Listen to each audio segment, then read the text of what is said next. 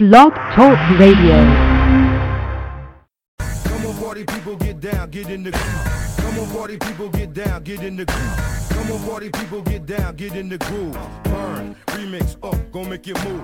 Ripping microphones is a habit, I got the fetish. Cooling in the crib with the brew. Is that on the lounge? Giving you something that you could bounce to. Surround sound, tailor-made to find L-O-2 word. L-O-R-D with militia. Coming to get you a vivid 3D picture. D-I-D-E-V, Mr. Tan. Had my girl the mic, Miss Toy ripped the... Broadcast live and heard around the world, you are now listening to the most entertaining hour of radio on the planet. It's the High Stakes Fantasy Football Hour presented by MyFFPC.com with your hosts Eric Balkman and Dave Gerzak. The High Stakes Fantasy Football Hour is your home for football analysis from the best fantasy players in the world. And now, because no one else was available, here are Eric Balkman and Dave Gerzak. Let's ride until you feel me. Let's burn. Thanks once again, Rob. Hello, everybody. Welcome to this May 29th episode of the High Stakes Fantasy Football Hour presented by MyFFPC.com, live from the Gatorade Studios. Support for the show is also provided in part by Bridgestone Tire, who wants to remind you to make the switch to Drive Guard. Change out your conventional tires to Ford Drive Guard Run Flat tires before the end of the month and get $70 from Bridgestone. For more information, go to BridgestoneTire.com. That's Bridgestone Tire. Your Bridgestone journey starts here. Greetings, salutations, and welcome to all the Balkaholics listening in the chat and around the world. I'm your slightly above average host, Eric Balkman. My co-host, the Dizzle, Dave Gerzak, is off this week again. Coming up on tonight's show, we will discuss the 49ers wideout, who could be the biggest surprise in 2015, and tell you all about the Patriots running back that no one except Bill Belichick is talking about. Shout out to the chat room right now. Two-Packer, Henry Muda, House of Cards, Mint, and Carmi1 all hanging out in there amongst others. If you want to connect with us, do so in the chat tonight or connect with us on Twitter at HSFF Hour at Eric Balkman. You can also post on our Facebook page at facebook.com/the High Stakes Fantasy Football Hour. If you want to give us a call tonight, feel free to do so at 347-426-3682. That's 347-GAME-OVA. You can also email the show at the FedEx inbox at highstakesfantasyfootball@gmail.com. If you have any questions for me or for tonight's co-host, now is the time to send them. We'll do our best to get to all the chat room questions, tweets, and emails in our fantasy feedback segment later on in the show. A couple of things before I introduce tonight's co-host that I want to mention at the top of the show. Number one, ladies and gentlemen, you can play the Football Guys Players Championship right now, and you can draft now in online satellite leagues. If you want to get more information or sign up for that, feel free to do so at myffpc.com. A lot of great stuff, great leagues being offered there. The live events for Las Vegas are filling up as well. So if you want to play in something other than the main event or in addition to the main event out at Caesars this September, up there right now, and get that spot squared away so you can enjoy the finer things and the more fun things that summer has to offer. Another thing I talked about with Alex and Dave this week was whether we were going to be broadcasting a Football Guys Players Championship draft live on the High Stakes Fantasy Football Hour this year, and we are. And if you want to get in that draft, there are spots available. You can actually go to myffpc.com and check those out right now. The date is noted on the Football Guys Players Championship registration page. It's August 7th at 9 p.m. Eastern. That is when we will be broadcasting live. So we will go on an hour earlier that night than we normally do, and we'll be on for 2 hours. So if you want to get some instant feedback from high-stakes players that are listening and watching the draft live, you can hang out and draft in that. But August 7th, 9 o'clock Eastern time is when we will be having that show. Now, I want to bring on tonight's guest, but before I do, I want to talk about two previous guests we've had on the show. One, you know him. He's in the chat right now, Two-Packer. He made his debut on this show within the High Stakes Fantasy Football podcasting industry, if you want to say it that way. He made his debut on this show. He was on the Kentucky Fantasy Football State Championship podcast this past week with Farrell Elliott, Bob Butterfield. You can check that out at kffsc.com. He was on there this week, and Jacob Rickroad, a guy we had on a couple of years ago, he's been on the show since then. He was actually on Ross Tucker and Evan Silva's of Eaton Fantasy Feast podcast this week, and I listened to that today. He did a great job on that. He's also a writer for RotoViz. So let it be known that we are launching careers here in the fantasy football industry, and we are hopefully launching another one tonight, or maybe he doesn't even care. He probably doesn't care because he's got much cooler things to do than hang out on a Friday night and talk with us on the show. But he is doing it once, and we thank him for it. In the FFPC's inaugural year, he finished as the main event second runner-up. He's also a former Pros versus Joes champion, taking down that competition in 2011. You heard his, or you do hear his Genesis team drafted live each and every year right here on the HSFFR, and he's adding co-hosting duties to his resume tonight. Please welcome from the Bada Bingers franchise, Mr. Jason Tapley. Jason, thanks for hanging out with me tonight, man. How's it going, Eric? Thanks, buddy.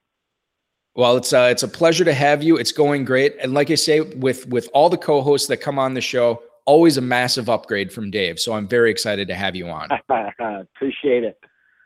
You bet. Normally we talk about the news at the top of the show, but I want to interview you first and give everybody a sense of your accomplishments, your opinions on the high stakes fantasy football industry and really fantasy football in general. But first off, tell the listeners what you do for a living when you're not playing fantasy football. Yeah, so I've been in banking for about 13 years. So I'm a private banker currently. So that's my second job. Banking is your second job. Fantasy football just is taking over your life. There you go. Exactly. Recently had a son, so he's actually taken up some of that time, obviously. Oh, I can imagine. How old is your son? What is he? 2.5 now. So 3 this October. 2.5. Yeah. Well, that is awesome. My son just turned. He's 1.5 years now too, so I'm still adjusting to. And I have a daughter as well who is just under 2 months old. So stuff at the Balkman household is definitely crazy right now. Another there thing. You go. I noticed my team suffered for the first year or so. Well, I can't see if I was good before I had kids, I could easily blame it on starting a family, but I don't have the track record that you do, so I can't use that as an excuse. Let's talk about 2011, the FFPC Pros versus Joes competition. You were one of the Joes in that event. Tell us a little bit, and I know we're going back 4 years here, but tell us a little bit what you remember about the strategy you applied in drafting that draft experts team and sort of the major factors, looking after the season was over, the major factors that really helped you take that contest down. Yeah, so it's funny, when I saw the line of questioning, that team as opposed to the main event team, I actually had to go back and do a little research. The main event team to me is logged in my memory. That team I drafted out of the 2 spot. I know I went AP first. I saw that I went Bolden in the second round, and that was kind of a head scratcher for me. But back in 2011, I don't know, maybe that was a good pick. But looking back, I definitely went, back then I went running back heavy. I had AP Portis, who was a 3rd-round pick. But the key to me was I want to say I had Jamal Charles in the 10th or 11th round. Peyton Manning at QB. Big thing on those teams, obviously the running backs. The late pick with Charles. Deshaun Jackson, though, I want to say was pretty good pick that year. And health, which always helps. That's what I recall back from that team. But Charles was big down the stretch. Given that it was a draft experts draft instead of a classic 20-rounder, did you apply any kind of different strategy in how you constructed that team? For example, I know a lot of people, and I bring this up on the show a lot of people will kind of wait on wide receiver and then take a bunch of big play upside guys in the middle of the draft, given that it's a best ball format. Did you apply that? Go ahead. Yeah, when I look back, I was definitely running back heavy. And I want to say, in that format, obviously, Deshaun Jackson is to me has much more value, because he has those weeks where he goes crazy. But I definitely would agree. Waiting on the receivers is in that format is definitely the approach I take. And I don't play in a lot of those leagues per year. but definitely getting, plugging away at the receivers and late is definitely in that format is definitely beneficial. And obviously the other format that many of us are much more familiar with is the classic 20 rounder, which was the format of the 2008 FFPC main event. You took third place there that year in the very first year of the FFPC. You remember this team a little bit better than your pros versus Joes. What worked out for you to finish that high in the main event that year? Yeah, so I haven't finished that high since. So it's been downhill. That draft, I remember. I mean, definitely the first few picks. Marion Barber was a high pick. Andre Johnson was a high pick.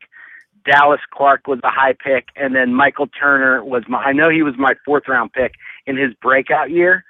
And I remember Dallas Clark and Andre Johnson, I want to say in one of the championships weeks, had a massive. I remember watching both of those guys at the same time and just thinking, wow, I have a shot at some serious money, because they went bonkers. I don't know. I mean, a long time ago, but they went bonkers in the same game. They had like 15 catch games, both of them in the same week, which obviously catapulted me. That team, though, was really definitely about health, definitely about no bust picks, and definitely about hitting a few sleepers. Barber was real solid that year. He got hurt down the stretch, and I want to say Choice came in, and the final week, I want to say Choice played on a Saturday night and had a real good game, and I actually went into Sunday leading and feeling real good, and Clark and Johnson bombed, and I was out of it. Well, from a first place standpoint, I was out of it definitely before the 4 o'clocks, because I remember Clark and Johnson, they killed me. But that team, and my quarterback, I tried for the life of me to remember my QB. I cannot. But that team definitely, like I said, my first 4 picks were phenomenal. And, I had another good tight end too, which in this format, obviously, Dallas Clark that year was insane. I think he had over 100 catches. But having 2 good tight ends that you can plug in this format is definitely, you have an upper hand when you can do that. And again, hitting on the sleeper in the 4th round, Turner, even though he doesn't catch the ball, that was his big breakout year. He was, I want to say, like those through Johnson, Clark, and Turner, I want to say, looking back, were like top 10 players. So, I mean, if you get 3 top 10 players out of your first top 10 overall out of your first 4 picks, I mean, that's phenomenal. Jason, I know that Tashard Choice game was a Saturday night game, and I totally forgot about this up until now that you reminded me. But I had Tashard Choice going for a good chunk of change that last week too. And I remember he played on a Saturday night, and I was in Madison, Wisconsin at a bachelor party for a buddy, and we were bar hopping. And obviously it's a college town, and we're going all over, and there's not a lot of sports bars. We're going to, places where the young people were hanging out, and, I could not find a TV. I didn't have a phone like a fancy phone that I could check, a smartphone that I could check the stats. And I just remember going, like, seriously, in like 5 or 6 bars. And I was looking for anything with a TV so I could finally find out how Tashard Choice did that night. And I remember it totally until like 10:30 at night when I finally saw his stat line. I could actually relax and have a good time. But up until then, I just was going out of my mind trying to find out how Tashard Choice did that. It was so ridiculous. The other thing I want to ask you about the FFPC format, given that you played in it year 1, it's sort of, the FFPC was sort of, and I apologize if there's another format out there that was doing this before the FFPC did, but with the 1.5 for tight ends, for catches, do you think there has been a big change in the way people drafted tight ends in 2008 as opposed to how people are drafting them in this format in 2014 and 2015? Are they being pushed up? Are they being pushed down? Or do you not notice a difference in where those tight ends are being selected? I think if you get, young players that are rookies that haven't played, I think that they see this format and it intimidates them, and they think that they have to, take a tight end. And you can make that argument. I will tell you that there's been drafts where I've got shut out of the tight end position, And if you don't hit on one later, you're always behind the eight ball. I remember playing against teams in prior years that were starting they drafted two great tight ends, let's just say a Jimmy Graham and a Tony Gonzalez, and then they hit on the sleeper tight ends, later, let's say like a Julius Thomas last year. And you're playing against a guy that's in this system that has three starting tight ends in his lineup. I mean, that's ridiculous. Talking with Jason Tapley, 2011 Pros versus Joe's champ, 2008 second runner-up in the FFPC main event. Let's talk 2015 now, Jason. The Cowboys running back situation is obviously, I feel like we're just going to talk about it every single week on this show until, a starter's named or until we see something in the preseason. But what's your read between McFadden, Randall, and all the other guys there right now as far as fantasy purposes go? Yeah, so I own Murray in a couple dynasty leagues, so obviously I watched him last year a lot. The few games few carries, should I say, that I watched Randall run, I was extremely impressed. Behind that offensive line, I could probably run through it. So my thoughts are that he's going to be the guy. And I want to say his ADP right now is like 7 pounds. I think that's a steal. McFadden, McFadden's going to get carries. But I think Randall is a great value, and I think it's Randall's job to win. And I think he's, the few times I watched him run in the past, he looks pretty electric. So, I think he's a great, again, we're talking it's May. So is his ADP going to stay that way? Highly unlikely. And I know that they've both been running. I personally think McFadden will have probably a couple of good games here and there, fluky games, but I think that Randall could be a real steal, especially if his ADP stays up even remotely close to where it is now, which it won't, I doubt. But yeah, and I'm with you. I think his ADP rises because I think that, I was really on McFadden before, but given what I'm reading and listening to now, I'm starting to become much more of a Team Randall guy. Where do you think his ADP, how high can it climb? I mean, if he's clearly in the preseason running ahead of McFadden, if he's busting off a few carries, if he catches a couple of passes, I mean, are we talking when it gets to be, September in Vegas, is he a second round pick? Is he a third round pick? Or, I mean, how high could he be drafted if everything is working out for him? And that's the funny thing. Let's say we go into week 2 of preseason and he catches 3 balls or 2 balls and busts a 70-yard run and takes it to the house. That right there skyrockets him for the rest of the preseason. So, I mean, and if news comes out that he's going to be the guy, that's obviously going to skyrocket him too. I mean, again, behind that offensive line, he could. I mean, he could jump. Do I see him jumping in the second round? I don't know. I definitely could see him jumping into the third round. Yeah, I mean, seriously, you hit the nail on the head with that, busting off like a 70-yard play or something like that, because we've seen guys, right or wrong, we've seen their ADP rise just based on, single plays like that. Also, another backfield that I want to talk about and I don't know if we're going to have the same big play potential there in Cleveland, but Duke Johnson, Terrence West, Isaiah Crowell, I mean, another kind of cluster there. What's your read on that situation? Who's going to be the starter in your opinion, and who's the guy to own given where these guys are going to be selected in drafts? I'm definitely not as high on that backfield as Dallas's backfield. I know that they have a strong offensive line in Cleveland. I was actually, when I saw the question, I was kind of leaning towards Crowell. Definitely not West. I know he'll be in the mix. Just after what happened last year, to me, I would stay away from him. That's just my preference. I don't know though. Now I'm torn between Crowell and Johnson. What are your initial thoughts? Like I said, I know they have a strong offensive line. I'm definitely much higher on the Dallas backfield. I mean, there's one less mouth to feed as of now. But yeah, I mean, what are your thoughts? I'm torn on the Crowell Johnson as of now. But West, I am definitely staying away from.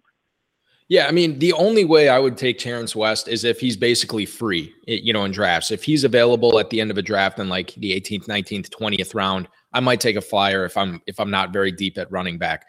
Between Kroll and Johnson, I'm leaning. Usually when something like this happens, I end up taking whatever guy is cheapest. I usually would not take whoever the first guy is. If the second guy hangs on out there, then I'll probably grab him. If I had my choice and I had to take one, I would rather have Kroll on my team right now. It is close because I think that Duke Johnson he's a pretty polished guy, coming in to the NFL. He's a good pass catcher. Pass pro is solid.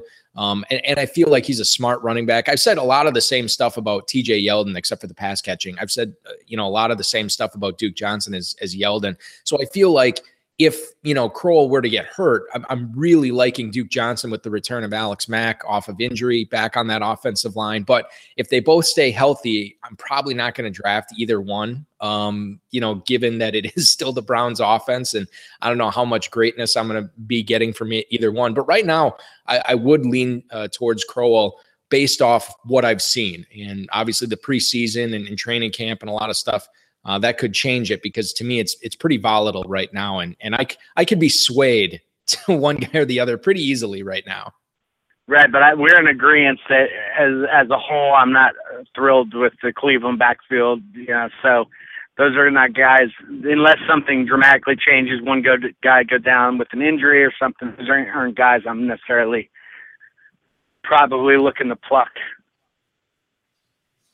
They're total guys that, they'd have to fall. They'd have to fall, and the situation would have to change. Otherwise, it's just not. I don't see how targeting either one right now really is a boon to your fantasy team. One of the fantasy teams I want to talk about is the Genesis squad, Jason, that you had drafted a few weeks back, right on this show, actually. What was first of all, I got to ask you this. You drafted from the 12 spot. I didn't realize this, but Dave told me that you are like the king of the 12 spot, that you seem to get the 12 spot in every single draft. Is that true? So the 2018 that finished third was a 12th spot team. And then I went on a streak for several years where my main event team was 12. Yeah. It was more for me. I just wanted out of the 12th spot. You can win in any spot. Everyone knows that. But for me, I just wanted out of it because I got sick of having it. So I've had it, yes, quite often in many leagues. I did a few years ago break the streak, which ironically were my worst main event teams when I drafted up high. That's what I mean by it was just my psyche wanted out of the 12, but then when I got out of the 12, I was like, oh, give me the 12. The guy in the 12 spot won. I said during the Genesis draft, I'm like, well, if there's anybody who is going to win this league out of the 12 spot, it's Jason Tapley, because he's clearly got the most experience out of anybody there drafting out of that spot. I'll tell you, the Genesis League is rough for me, and probably because it's so early. It's like that league that you should probably not play in, but you can't let it go because it's the inaugural league. So it's just it's a tough league because it's early and so much changes, and everyone comes out of it. And anyone who says, "Oh, this guy's team looks the best," is usually not the guy that wins. So it's I knew out of the 12th spot though, and I can't remember who went. A few backs went right ahead of me. I didn't think I was going to go running back out of the 12th spot just because I wasn't sold on anyone there. I'm glad. I know I went Calvin, Jimmy Graham. And I don't know on the Calvin pick, now that months gone by and I'm thinking on it, I don't dislike it. I'm not in love with it. The Jimmy Graham, obviously he's on a different team. I still think in this format that Jimmy Graham gives me an upper hand at tight end, and that was I knew I wasn't going to go running back, so it was either going to be for me receiver, or receiver and Graham. Obviously, wishful thinking on a guy like Gronk flipping. I don't even know where he went, 3 or something. He went ridiculously high. Obviously, that would be my preferred tight end. But it was either going to be receiver, or receiver, tight end. What are your thoughts on Graham? You think he has a big slippage, or you think he still is going to put up, enough numbers to warrant I took him, 13? Yeah, I think, first of all, I know Dave is higher on Graham than I am, but I don't think I'm down on Graham at all. We were talking about this. I can't remember if it was last week's show or the week before, but I asked him to kind of like put numbers, up to Graham. Give me the over-under on all these. And I think he ended up settling on was it 75, 80 catches, 1,000 yards, and 10 or 11 touchdowns, which to me in this format, yeah, I'm going to take that in the first round. And to get him at the end of the first, I'd be totally fine with. I think the way that Marshawn Lynch's career is going, not that it's trending down, but, he's not going to get better all of a sudden at this age. I think the transition of bringing in Jimmy Graham, the transition of trading all those picks to get Tyler Lockett. I think now the idea is to get weapons for Russell Wilson and really let him open up that offense. So right now, I don't think there's anything wrong. And I think that as we get closer to the season, in all honesty, I think Jimmy Graham is going to be consistently going in the first round rather than, end of the first, in the second round that we're seeing right now. I just think that he's too dominant a player away from, and there's only one Gronk out there. And if you don't get him, right, Graham to me is the next best thing. See, and I think his floor, and this is strictly from a touchdown standpoint, I think his floor is 10 and his ceiling is 13 to 14. Maybe I'm crazy, but if a couple of those red zone looks don't go to Lynch, who are they going to go to? They're going to go to Graham. So to me, I think he could be a massive, he's got to stay healthy. I think he can be a massive red zone factor. And I think that his minimum is going to be, 10. And I just think that, so I will say that I was going definitely in the Genesis League, I was going to look to pluck running backs later. That was my thought process. And, I know we'll cover this later, but my thoughts definitely on the running backs have changed. So for me at the 12th spot, if the guy that I was looking at didn't fall to me, I was definitely going either receiver, or tight end.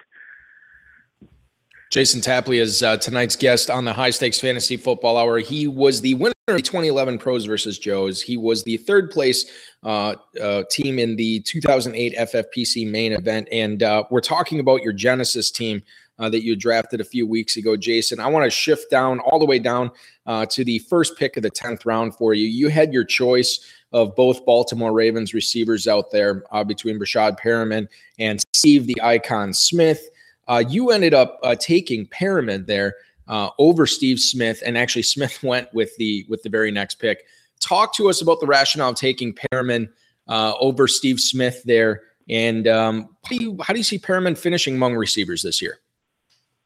My thought is towards middle of the year, or maybe even after the fourth games, I felt Smith definitely tailed off and Torrey definitely picked up the pace. And my thought is that Perryman's going to come in Torrey's role, and that's what the numbers are going to look like. And Steve Smith's just a year older. So that's Perryman's hands obviously need to improve. But Flacco's got a big arm. So I think that Perryman's going to come in, and if you look at Torrey's second half numbers and you look at Steve Smith's, and I don't have them in front of me, but I know when I was watching the tape, Smith definitely tailed off. I know he had such a great start to the season, but I want to say game 4, he started to really tail off. And Torrey had a horrendous start, and then he started to come on. Perryman's taking his spot. So, with Flacco's arm, if his hands can improve, I'm thinking he's going to have, as far as, in a PPR, is he going to have 80 catches? That's optimistic. I don't think he's going to have 80 catches. Can he have 8 to 10 touchdowns? I think so. He's going to be the starter from day one. And I just think Smith's going to tell. The guy's got to start falling off. And I felt he started to, second half of last year. They always say that father time is undefeated. So at some point, Steve Smith is he's gonna start acting his age. I would think. So definitely, and the Perriman pick between Perriman and Smith, I think especially not that the Genesis is like a national main event tournament type contest. When you're only trying to beat 11 teams, I think that might change the rationale a little bit. I think to me, it's no question that Perriman has the much higher ceiling than Smith this year. Maybe he doesn't have the highest, the higher floor, but I think he's an excellent pick to win type guy for a national contest. Jason, you've been with the FFPC from the start, drafting in these high stakes leagues. Since 2008, especially over the last 3 or 4 years, the NFL's really been become a passing heavy league where passing is a good alternative to passing the football, as it were. What do you think the draft rationale for you? Has it changed at all? I mean, have you changed the way that you draft receivers and running backs because of this shift in the NFL's strategy among coordinators and coaches? Or is it still, are you still basically drafting in a similar way 15 that you were back in 2008?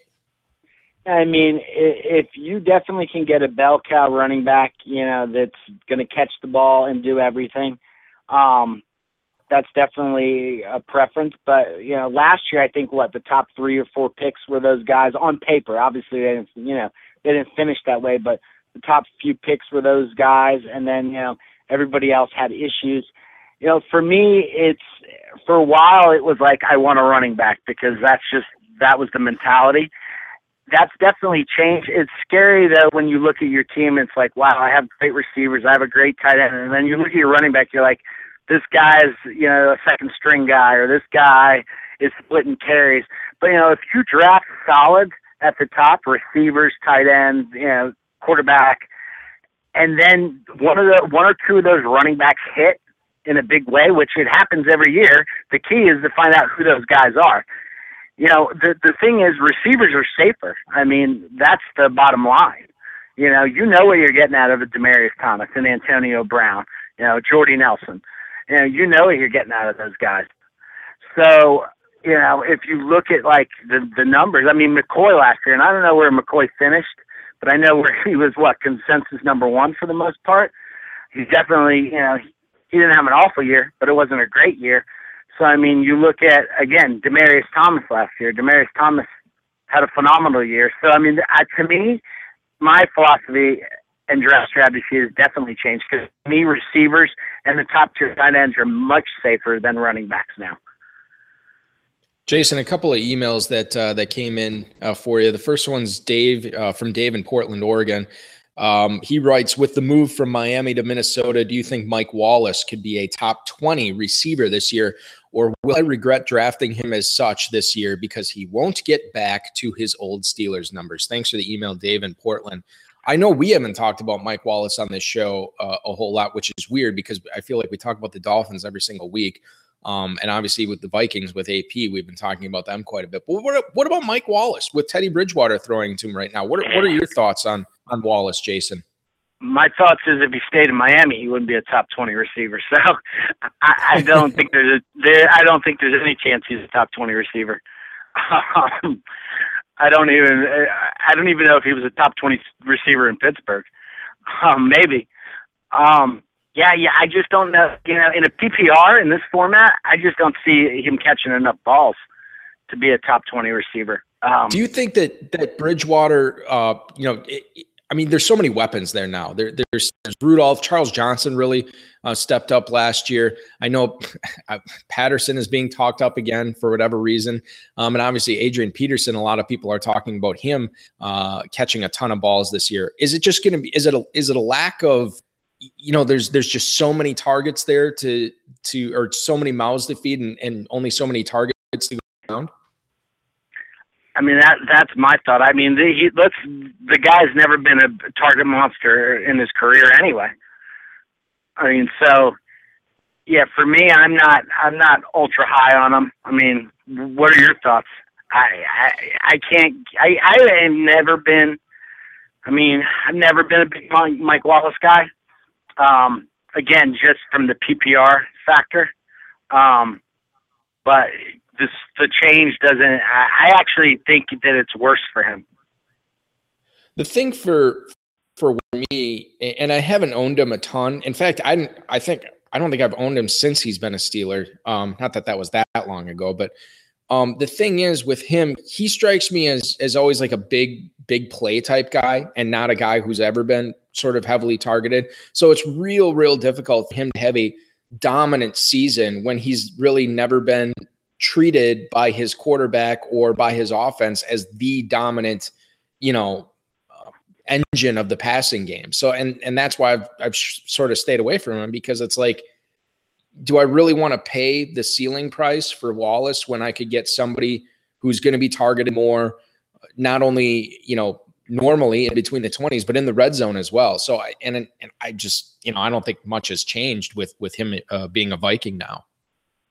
No, I agree. I mean, best ball format, he's got a few games where he'll blow up, historically. So, I mean, but again, in the course of the season and a PPR, if that, if you're looking for top 20 numbers, I mean, I don't see how that could even happen. Tom in Dallas, Texas writes, hello, Bada Bingers. I'm looking at the tight ends this year, and all I see is guys to not be excited about. So I know unless I get Gronk, I'm probably not going to be thrilled with who I draft. Well, unless it's Graham, which we just said. We both like him. I'm wondering your thoughts on Julius Thomas. After he left Peyton Manning for Blake Bortles, it seemed like a lot of people gave up on him. Now his market seems to be bouncing back a bit. Will he make any of your teams this year? Good luck in 2015, Jason. That's Tom in Dallas, Texas. Thanks for the email, Tom. Julius Thomas, Jason. I think John Duckworth, we kind of gave him, we razzed him a little bit because he took him at the end of the second round in Genesis. But what are your thoughts on JT this year, JT the Jaguar? Yeah, it would be hard. Like Duckworth taking him at the end of the second. And again, I can't critique Genesis because it's a crazy draft and it's a tough draft. But that's tough. You're going from Peyton Manning to a second-year quarterback in Jacksonville. I mean, you'll be hearing about this guy before, Manning. I'm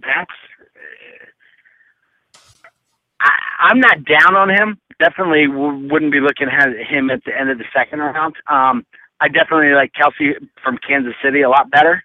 So I don't know if he's looking to rank him right behind Graham. I wouldn't do that. Realistically, what could his numbers be? He's not going to be. To me, he's not going to catch 13 touchdowns. I don't know on him. I'm not down on him. Yeah, I'm not down on him. I'm not super excited about him at the same time. I think for me, and again, I don't want to keep coming back to this, but for me, it seems like I agree his market is rising. And I think people are starting to draft him much earlier than they were, in the MFL 10s and MFL 25 after he signed with Jacksonville.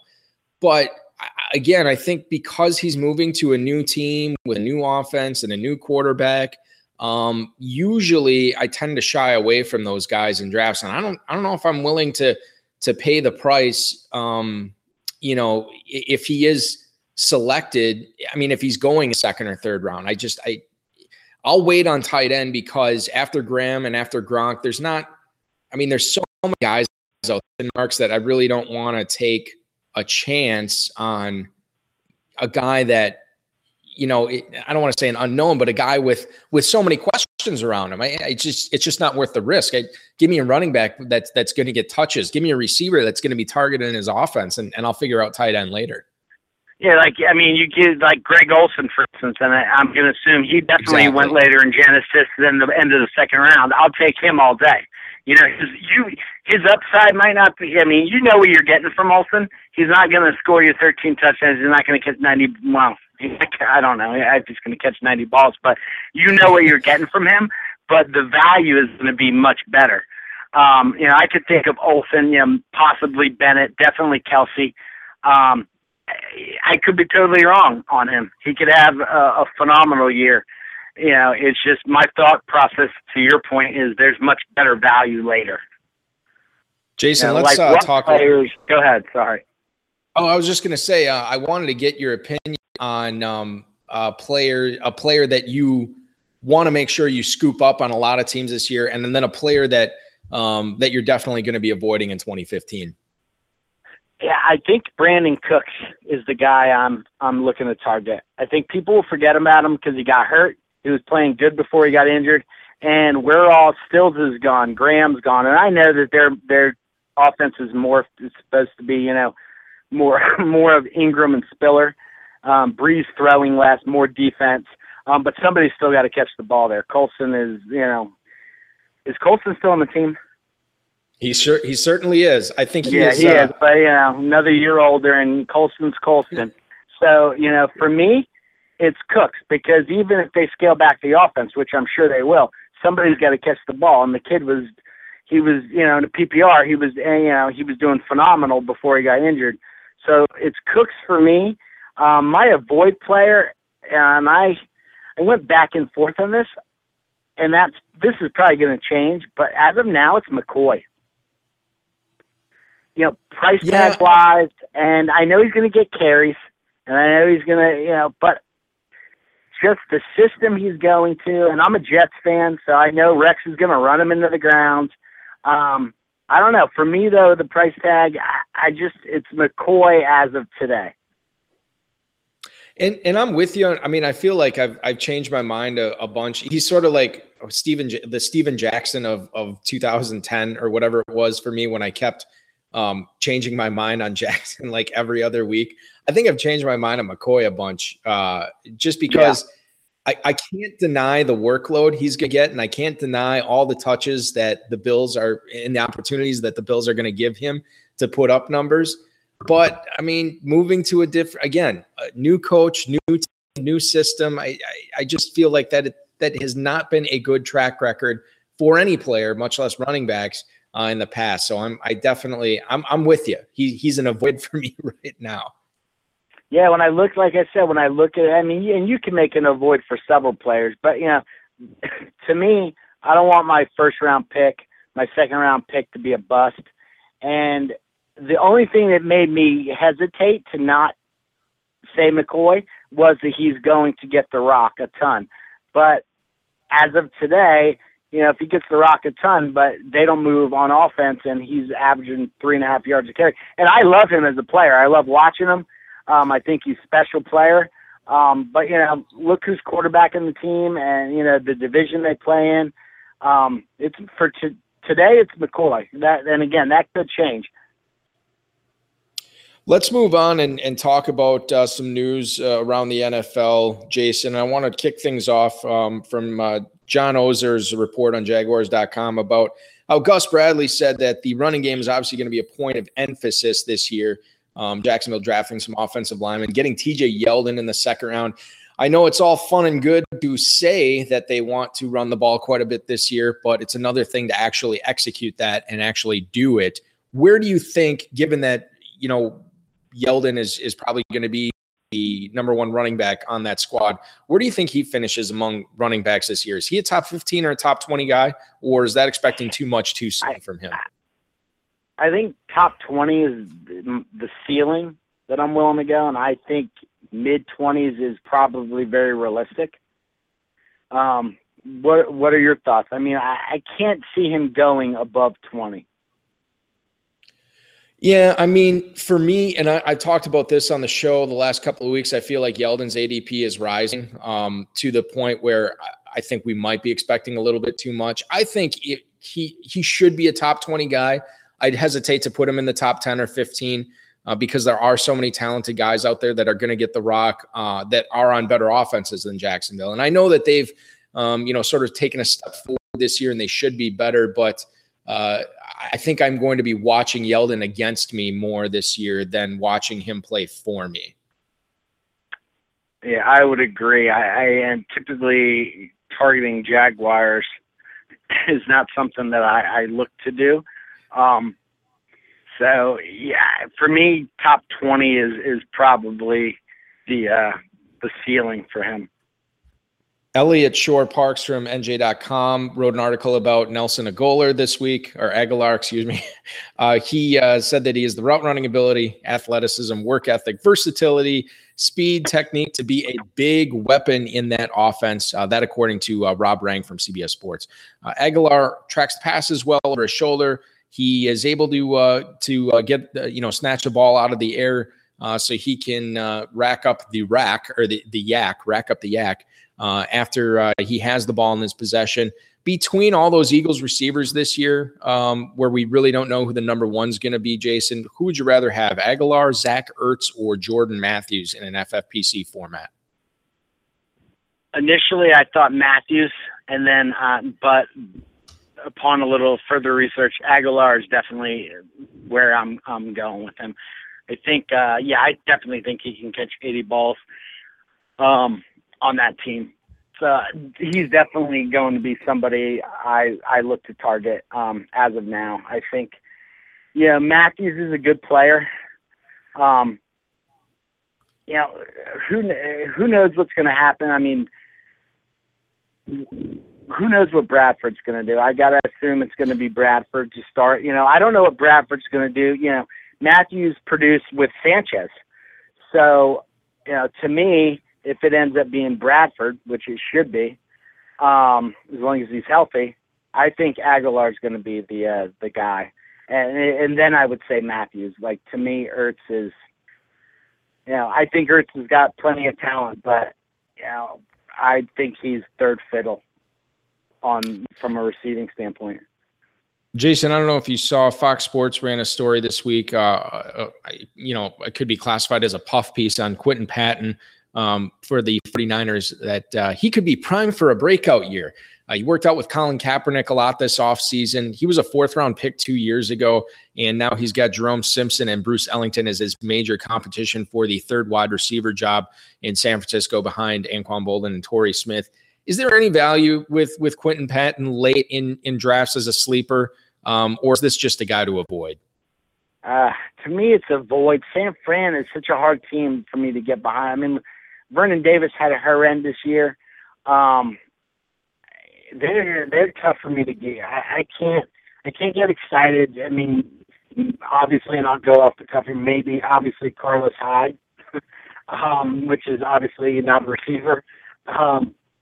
But I can't get excited about San Francisco. I don't know. What are your thoughts? I can't get excited. Definitely, I can't get excited about Patton. I'm not. I'm sort of with Dave on this. I mean, I'm fine with Bolden, and outside of that, I'm kind of avoiding. I have Carlos Hyde in the dynasty league that I'm in, and he's going to be my number one running back at least until Todd Gurley gets healthy. But that they got to play against 3 really good defenses twice this year. And to me, that team is in transition. I don't know if Jim Tomsula is a decent head coach. I know he's an all right defensive mind, but I don't know. I see bad things happening in San Francisco this year. So that's a team I'm avoiding. And on the opposite side of the spectrum, to me, an offense that's sort of on the upswing, getting Jameis Winston as their starting quarterback is Tampa Bay. Pat Yasinskis from ESPN.com reported this week that Sims has a solid chance of beating out Doug Martin, which again is not earth-shattering, but now this is getting into the media, so we're talking about it more. And I know there's talk in the chat room earlier about Sims. Some people in the scouting community, when Sims was drafted, said that he reminded him of Matt Forte, who obviously was a solid runner and a really good receiver out of the backfield. Do you think the hype is getting too strong on Sims, given the fact that he really hasn't been named the starter yet, and we're kind of projecting him to be the starter, given that he was the choice of the current regime there? Or is Sims still a guy that you're looking at getting in drafts? Well, I'll tell you, I like Sims, and I actually like their offense.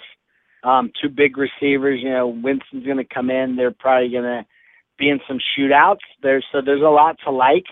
The question becomes, though, what really happens? There's so many running backs that they've rotated in and out, but at times they've all been productive. That's the strange thing. Rainey was productive. So I do like Tim's. I don't know what his ADP is as of today, and I don't know how much it will rise. I do like him. I own him in a dynasty league, so obviously I'm rooting for him. Doug Martin to me is pretty much done. I mean, he is, in my opinion. But are they going to give him the ball? That's the $1 million question. Because I do think the offense is going to move the ball. I definitely think, you can catch the ball out of the backfield. So the real question becomes, is it going to end up being him? Like, to me, it should be, because Doug Martin's got, 1 year left on his contract, right? So they're going to let him walk. And Doug Martin, to me, is done. So, I would like to be higher on Sims. Like, I am pretty high on him. But, again, I struggle with, what's going to happen, because, where are they going to go with it? So that will be something I'll definitely be following. I want to combine this last point of news with our first email, because they're both Washington Redskins, and I think we can combine them fairly seamlessly here. Mike Jones from the Washington Post said that Jordan Reed was experiencing knee soreness after the first day of OTAs. This according to Jay Gruden. I want to see if you are looking at him at all in drafts, and if not, are you looking at Garcon or Djax gobbling up those targets? And then this first email is about Matt Jones, the newest Washington running back from Roger in Santa Ana, California. He writes, on last week's show, Balky talked a little bit about Matt Jones, but ran out of time. I thought this week you could answer my email first, so there would be plenty of time for a spirited MJ debate with Jason. So discuss. So what are your thoughts? We'll just kind of talk a little bit about Jordan and Matt Jones here. Jason, your thoughts on both those guys? In regards to Jordan, I mean, yeah, I'm kind of done with him. I got burnt, and this is just a personal preference. I got burned with him. The guy can't stay healthy. So I don't even know if I would consider him tight end too. I mean, there's some upside there, obviously, in the system, but for me, I'm personally finished with him. I just don't think he can stay healthy. The Matt Jones part of it, it's crazy because Alfred Morris has had all these carries the last few years. He's been so consistent with the carries, but he is getting a lot of hype. So it's almost like the Tampa Bay thing. I'm not sure early on what to believe. I can't just imagine them, putting Alf to the bench though. So to me, it's more of what he does to, Morris doesn't catch the ball. So if he loses a significant amount of carries, it's more of what it does to me for Morris. Would I take a flyer on Matt Jones? Absolutely, because of the upside. That's one of those things where it's like a no-brainer. But, I don't, even if Morris gets scaled back, how much? I mean, the guy has been the bell cow for the last couple of years. I mean, what are your thoughts? Yeah, I mean, to me, I think that Alfred Morris has never been a darling of high stakes owners, just because, I mean, he doesn't catch a ton of passes. He's Michael Turner. Yeah, I mean, he's never been like an electric high ceiling type guy. So I think when the next new toy is there, people get more excited about him and what he could be. Even if, his ceiling isn't near as high as Morris. So I think that's a big reason that people are on Matt Jones right now. So I still like Morris this year. I just don't think Jones is going to fall too far for me to get excited about him. I'll tell you, running back, you touched on running back flyers. Here's a team that is chock full of running back flyers. Liz in Manteca, California. It was right around this time last year that the hoodie was talking up James White as a guy who he was excited about. Then he promptly gave nearly all the touches last year to Ridley, Vereen, and Blount once he was signed. Is that why we're not hearing any reports from James White or about James White again this year? Surely there is some fantasy value for ball in 2015. Thanks, guys. Thanks for the email, Liz. What about James White? What are your thoughts on him, Jason? And I was looking at their run schedule today, and I know it's just a strength of schedule, so that's kind of, you can throw it out the window to a certain degree. I know it looks rough on paper. Blunt's got a 1-game suspension? Yes. Brady hypothetically will be probably reduced to 2, more than likely. So I would, yeah. Yeah. So, it's going to be a tough division to run the ball in, and typically my answer to this question would be I stay away from anything Belichick does in the running game. There's only, everyone knows that it's, Gronk, Brady, Edelman, leave it alone. LaFell had a couple spot games, but like historically, they're horrendous with the running backs, and Belichick's horrendous with, what he wants to tell you, what he doesn't want to tell you. But yeah, like James White makes sense to me. He does. He makes sense, but I don't know. Would I take a flyer on him? Absolutely, because if he pays dividends, I think it will be in a big way. So yeah, he would definitely be on my radar because they can't just run the ball with. I mean, they could, but I don't envision them. Somebody's got to catch the ball out of the backfield there, and Blunt's not going to be the one doing that. So, yeah, he's an interesting guy. I haven't heard his name mentioned in a while. I mean, what are your thoughts there? That is a guy I haven't heard, in a while mentioned. Yeah, and I think that's the reason I'm sort of, not that I was ever on him, but the reason I'm off him is just he's, like you said, he's a Patriots running back, so you never really know what you're getting on a week-to-week basis. I think as a late pick in a DE, I'd be fine with, because if there's some injuries there or what have you, or maybe Belichick just decides to feature James White that week, all of a sudden you get maybe 2 or 3 games of starting production out of him in a DE. So I think that there is some fantasy goodness in a DE, late in a DE there. This is the if he's Jonas Gray, that's we're in good shape. Right, exactly. Totally right. This is the final email we're going to get to tonight. My apologies if your email didn't get read on air. This is from Billy in Defiance, Ohio. Greetings and salutations. In looking at Jason's Genesis team, I noticed that he selected Cam Newton, Jonathan Stewart, and Kelvin Benjamin. Was this just coincidence, or does he hold the Panthers' attack in high regard this season? What do you thanks for the email, Billy. What about the Panthers' offense this year, Jason? You took let's see, Kelvin Benjamin in the 4th, Jonathan Stewart in the 5th, and Cam Newton in the 9th in Genesis. Yeah, and I noticed that, and that wasn't actually deliberate. But I am somewhat cautiously high on their offense. Cam is supposedly healthy. He's got 2 big receivers on the outside now.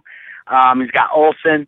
Now, that strategy obviously was running backs later, so that's where it ended up with Stewart, because my thought is he's going to, get the carries. D'Angelo's gone now. It definitely was not by design that I love their offense, though, and I want to have 3 of their skill players. By no means. After the fact, I was like, oh, wow. But it could be worse. I could. I'm somewhat optimistic of their offense. Again, because Cam came on. If he's feeling good, he's got 2 big receivers. Olsen's a security blanket. And I think Stewart, again, for where I picked Stewart and in looking at, I think I ended up in the Genesis of Melvin Gordon, Stewart, Gore, a couple old guys. And you had Melvin to balance it out. Yeah, exactly. So I didn't target Carolina offense by any means, but I'm okay with it. I think that they could all, I think in any given week they all 3 could produce, numbers. Jason, you did a fantastic job tonight. This was a lot of fun hanging out, talking. We want to wish you best of luck this year. We're all going to follow you on Twitter at Tapley74. And thanks for hanging out, man. Good luck this season. Hey, Eric, thanks, man. I appreciate it. It was fun. You too. It definitely was. The pleasure is all on this side of the microphone, my friend. Love to talk to you again about fantasy. Great stuff from Jason Tapley, 2011 Pros versus Joe's champ, and 2008 second runner-up in the FFPC main. I want to thank Jason. I want to thank Bridgestone Tire, FedEx, the producer and mutual friend Rob, our audio engineer Bryce, and of course all of you listeners hanging out on Friday with me. Next week, I'm off, so I get to be the one who's off next week. I have my annual poker tournament with all my jackass friends from high school I'll be at. Dave will have a special guest co-host next week. Your weekend officially starts now. This has been another episode of the High Stakes Fantasy Football Hour presented by myffpc.com that was broadcast live and heard around the world. Eric and Dave will be back next week with more analysis, interviews, and advice from a guest much smarter than they are. Thanks for listening, and we'll talk with you again next week. I look good, I look good, I look exactly the way you wish you could. I look good, I look good, come on. Joe said that I'm the best in the West.